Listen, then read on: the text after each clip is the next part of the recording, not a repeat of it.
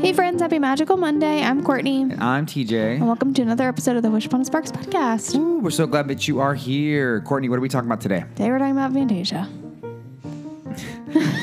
We talked about this. You're going to be excited.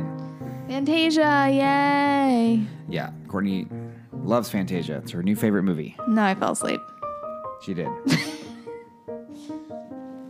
I like Fantasia. I get why it would bore some people, though. I am excited to talk about it because it's really cool historically in like Disney's franchise and all that kind of good stuff. So we're going to go ahead and dive right in. We're going to give you some background to it. If you haven't seen Fantasia, it is a little bit different than a lot of other Disney movies that you've probably seen. So we want to give you a little bit of background. So instead of doing our normal plot summary, we're going to just dive into kind of an explanation of what Fantasia is. And then we're going to kind of go line by line and explain it from there. So bear with us. It might be a little bit different than our normal segments, but we'll get you there. So I'm going to start right, and then you're going to jump in between? Yeah. All right, cool. So Fantasia is a 1940 American animated musical anthology film.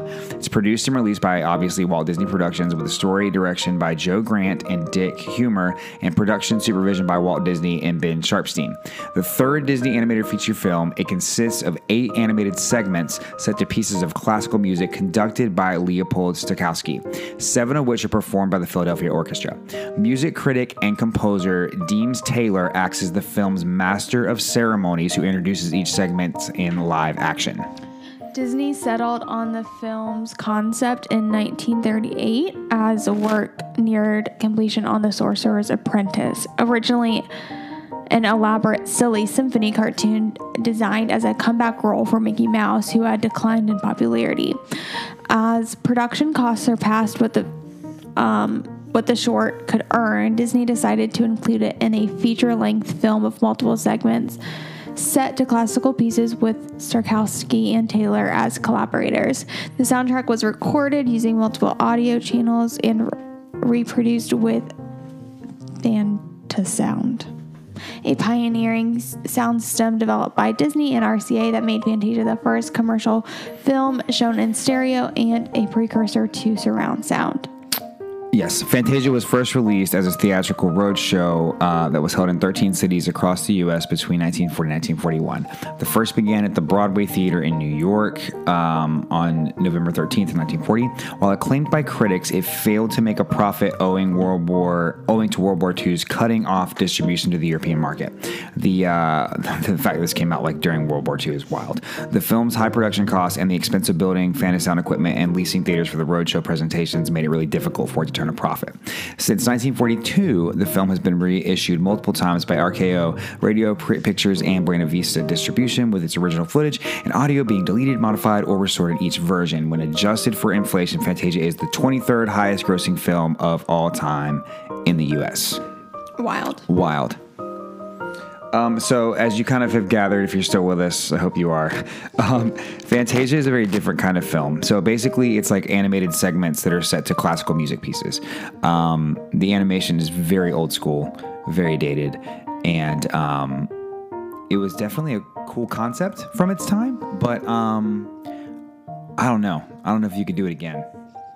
No. They did it again in Fantasia 2000, but like I don't know if like another, like I don't think it's in 2023. I don't think it works. Yeah, I don't know if it works.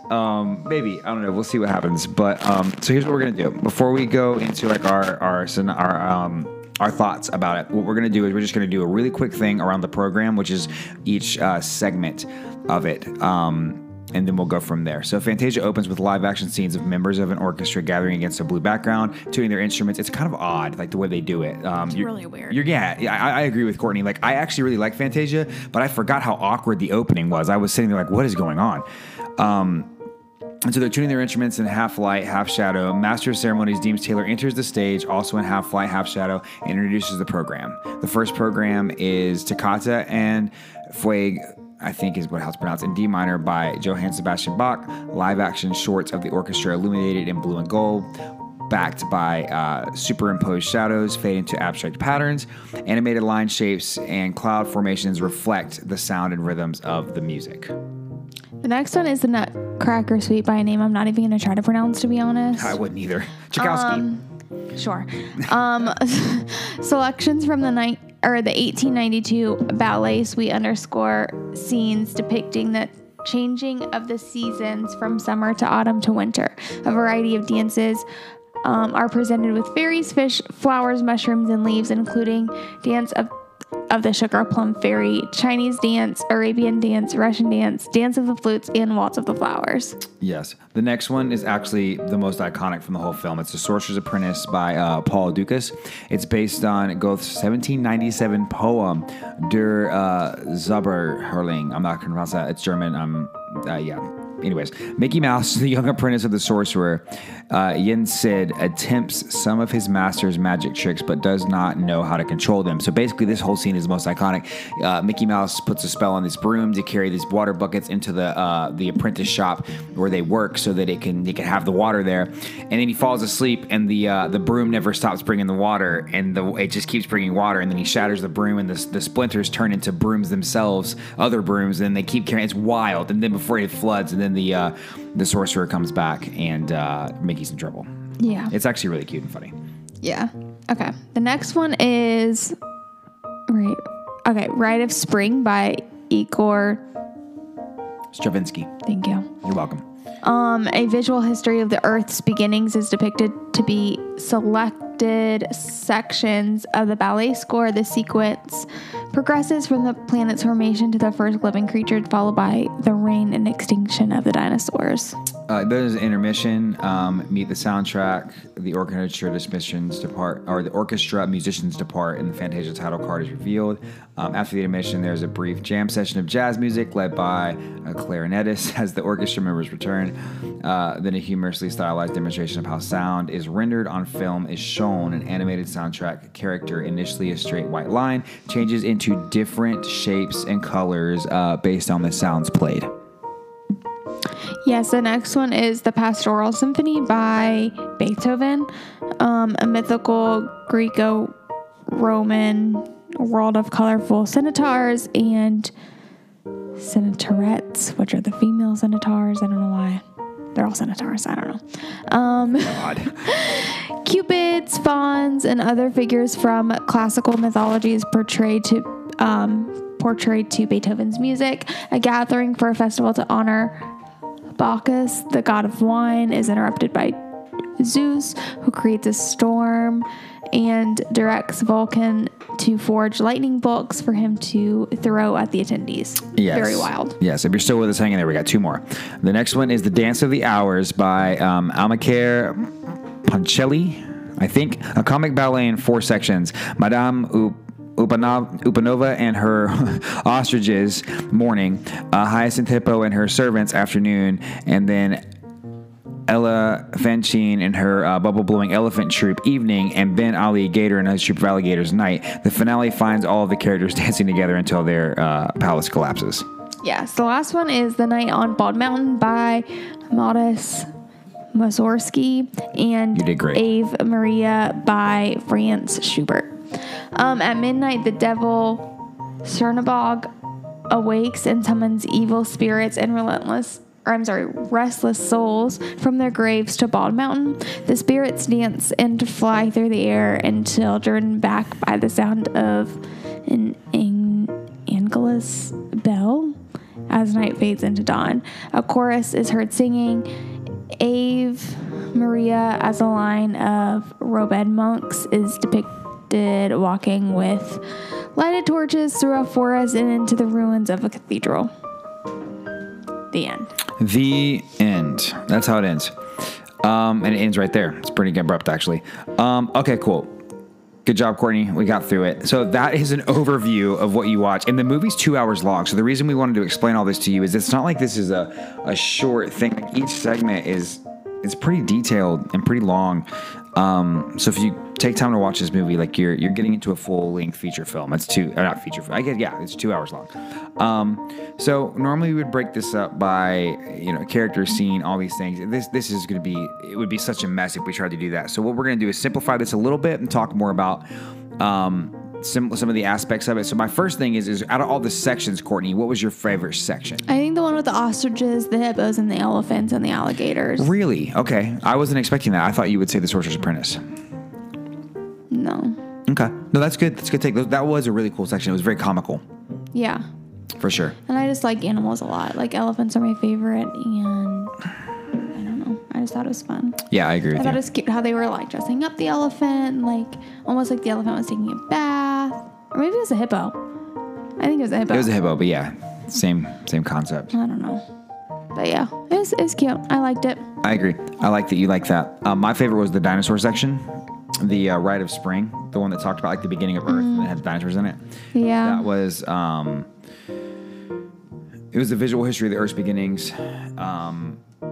Super cool to me. I loved that section. It had the T-Rex in it. Had all the other dinosaurs in it. It was super, super fun. I really, really liked that one a lot. Yeah, that one was good. Yes. Sorry, this is a little difficult to talk about. We normally would do favorite scene after favorite. Okay, what was your least favorite of them? There we go. Probably the first one.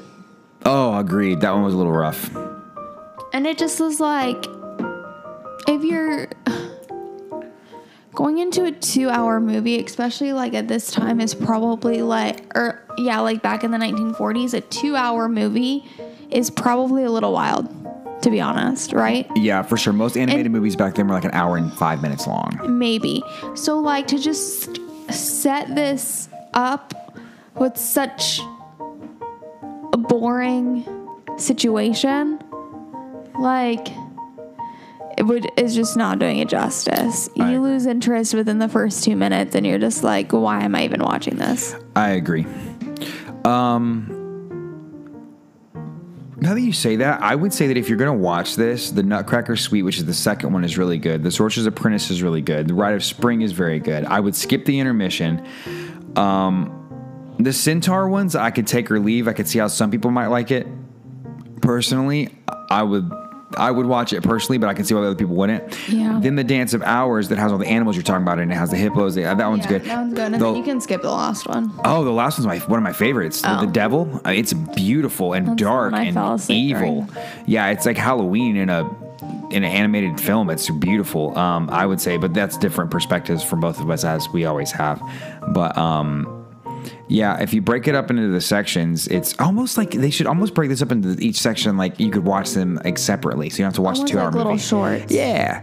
I get what they were trying to do with it, but it just is not for me. It's not. Can we talk about this for a second? I find it funny that they were trying to do the Sorcerer's Apprentice as part of this because Mickey Mouse had lost popularity. How? I don't understand. Maybe we have to research that more, but like, Mickey Mouse is just so iconic now. Like, I could never imagine him losing popularity. I also would like to bring light to the fact, and I think we already alluded to it earlier, or even said it earlier, but this came out in the middle of World War II. So I could imagine that this would have brought in a lot of joy to people and a nice distraction from what was going on around the world. I've been listening to a lot of historical things about World War II recently, and it was just a really dark time, not just in America, obviously, but everywhere. And so I think it would be really cool I think it is really cool that this came out around that time, and it gave people like a nice, pleasant distraction, something new and fresh and beautiful that they could watch and experience, you know? Yeah. I'm trying to see. About Mickey Mouse. Yeah, basically he wasn't even really popular. He wasn't even really popular until 1955. Really? Until the 1950s, when he kind of made a resurgence in a daily children's television like show as a personality in Mickey Mouse Club. Or the Mickey Mouse Club is what it was called. But that's very interesting. Like until that, because of like things like Steamboat Willie and other things, I mean, like Mickey Mouse never really, from what I'm reading, I could be wrong, from what he just never really gained like the traction or the popularity, you know? Yeah. He's huge now. I mean, like he obviously is the face of Disney. That's cool though. That's a good perspective or a good tidbit of information. Yeah. I would say favorite song, but like, I mean, all the music, because it's classical, is kind of similar to me. I mean, I guess if we're gonna go by favorite song, I really like I really like this section. Actually, the one where the devil is like doing his thing. I like the music there the most. I like the darkness of it. Is there a section that you like the music, not just the visual, but like the music more than another, or no? I thought the music, honestly, the Nutcracker Suite music, I really enjoyed. It was beautiful. Yeah, I agree. And I really liked the piece from Beethoven with all the centaurs and stuff. I thought was really cool. I agree with you. That's a good perspective. Some of these pieces, the music was really good with those. Which is interesting because like some of these pieces, like just being in music classes and music theory classes, like growing up in school, like I've heard some of these before. Yeah. But especially like the more famous ones like Bach and the Nutcracker and Beethoven and that kind of stuff. Like I've heard these before, but I've just never seen it in this way. And right. So that was kind of cool. Right. But I like that perspective, Courtney. That's really good. I think that it's also something that we need to take into consideration, maybe discuss for a couple minutes here, that back in the 40s, classical music would have been way more popular than it is now. Yeah. Like symphonic music, because there wasn't rock and roll. There was barely jazz back then. Like there was jazz and maybe blues, and there was early versions of like swing bands, like, you know, like the Sinatra style, like big band. Yeah. But like there wasn't like the type of music that we think of today. And so classical music was something that people still listen to a lot. And so people setting animation to classical music would have been really, really cool. Also, this was Disney's third animated feature film. So I don't know if you could see what came before it, but I know Snow White came before it, and there's one other movie that came before this, but this would have been revolutionary for Disney. This was like something that people had never seen before. Yeah, I mean, this was only, like we said, I think Disney's third animated feature film. Yeah. Which the first one was Snow White and then Pinocchio. You're right. Which both came out, like, Fantasia came out in November of 1940. Pinocchio came out in February of 1940. And then Snow White came out in 1937. So it's like barely the third one. Yeah. You know what I mean? Like, that's great perspective. Did you, when we had Wes and Michelle on, Wes talked about having like synesthesia, where like you see colors when you listen to music. I kind of feel like this was kind of like maybe Walt Disney's like way of showing that. Yeah, like because remember when they opened it up, they talked about like, you know, we tried to put music into images in our head that we thought we saw when we heard these songs. Yeah, I thought that was cool. Yeah. I thought it was cool too. Yeah, I think that going back, like looking at it, I think that they weren't taking into perspective that everybody sees something different when they listen to music. But like, I thought it was cool that they put what they thought it was on a screen. Like that was really cool. Yeah. And the colors were very vibrant. Yeah, it was almost, and you could tell that it was like anytime there was something like light and airy happening in the music, something good was happening. Mm-hmm. And there was bright colors and it was light, but almost as soon as like you get into those bassier notes, something almost more sinister was happening, and the colors would change to like something darker and more like warm toned rather than like a cool, bright, airy tone. Yeah. You know? That was really cool. I agree with you. That was cool. Like you could feel the story happening because what they were showing you was matching the music so clearly. Yeah. Yeah. I like that a lot. All right. Which is interesting because it's like, just because it's almost very like, almost like simple-minded, like if you think about it from back then, because it's like not everything that sounds lighter and more airy, that doesn't necessarily mean that something good is happening. Or just because something maybe sounds a little bit more heavy or a little bit darker doesn't mean that it's necessarily bad. You know what I mean? Like, how many songs do we hear today that are on like the higher side of the scale but are actually dark in meaning? You know what I mean? Yeah. And how many times the opposite way, where it's like, I don't know, things are really like bass heavy and like they sound really dark and almost sinister, but they have like really good intentions and really good almost like a fun feeling, undertone. like fun, and like maybe they're like the music is heavy but the message is light and airy. You know what I mean? Like it doesn't necessarily equal one and the same. Yeah, I love that perspective, and immediately I thought of a song, as I'm sure you did too. Not the same song, but like I think of Supermarket Flowers by Ed Sheeran, It's so light. It sounds so positive, but the message is so sad. Yeah. And it's crazy how he wrote that song with like this really light piano, and it's like an orchestra with him, and it's like hardly any minor. It's like all major.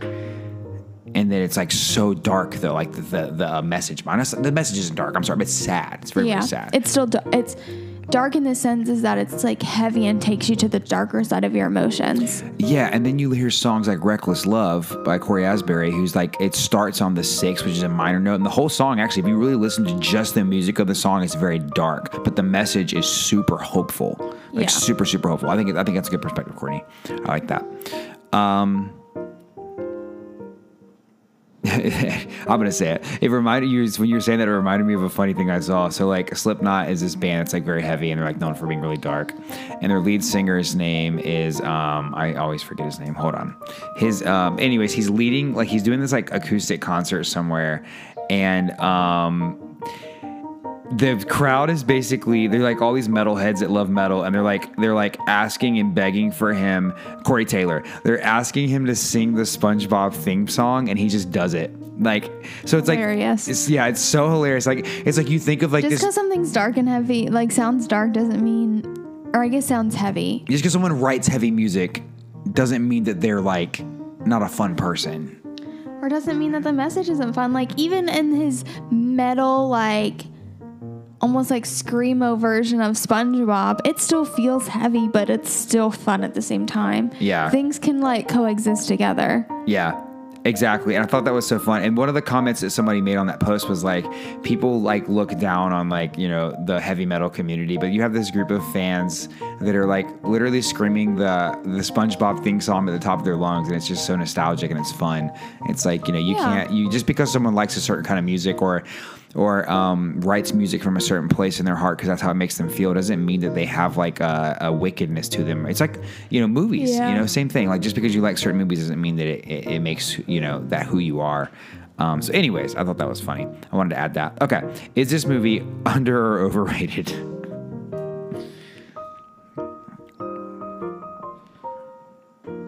Well, I mean, it was rated well enough to have like a revision situation or a sequel, I guess, really. Yeah, Fantasia 2000, which we will have to address at some point. It wasn't even released in 2000. It was released in 1999. Isn't that crazy? Yeah. It's annoying. Yeah. But I'd say it's adequately rated. That's where I'm going to say. That's where I'm going to leave it. People love it. It was iconic. It set the tone for a lot of things. I don't doubt that it's, or negate that it's iconic, but I think it's boring. It's not for me. Yeah, I could see that. I need people to talk. I need like an actual like one story, or even if there's like 7 stories happening at once, that's fine. But I just need someone to talk me through it. Well, they've done this in other movies. There's this movie called The Ballad of Buster Scruggs on Netflix, and it's like 6 short stories, but they're all like actual stories. Like when the story ends, you're just there's a beginning, a middle, and an end. They're all 8-minute plots or 15-minute plots, but they're like still like a plot. Like this was just animals and dinosaurs dancing around. Yeah.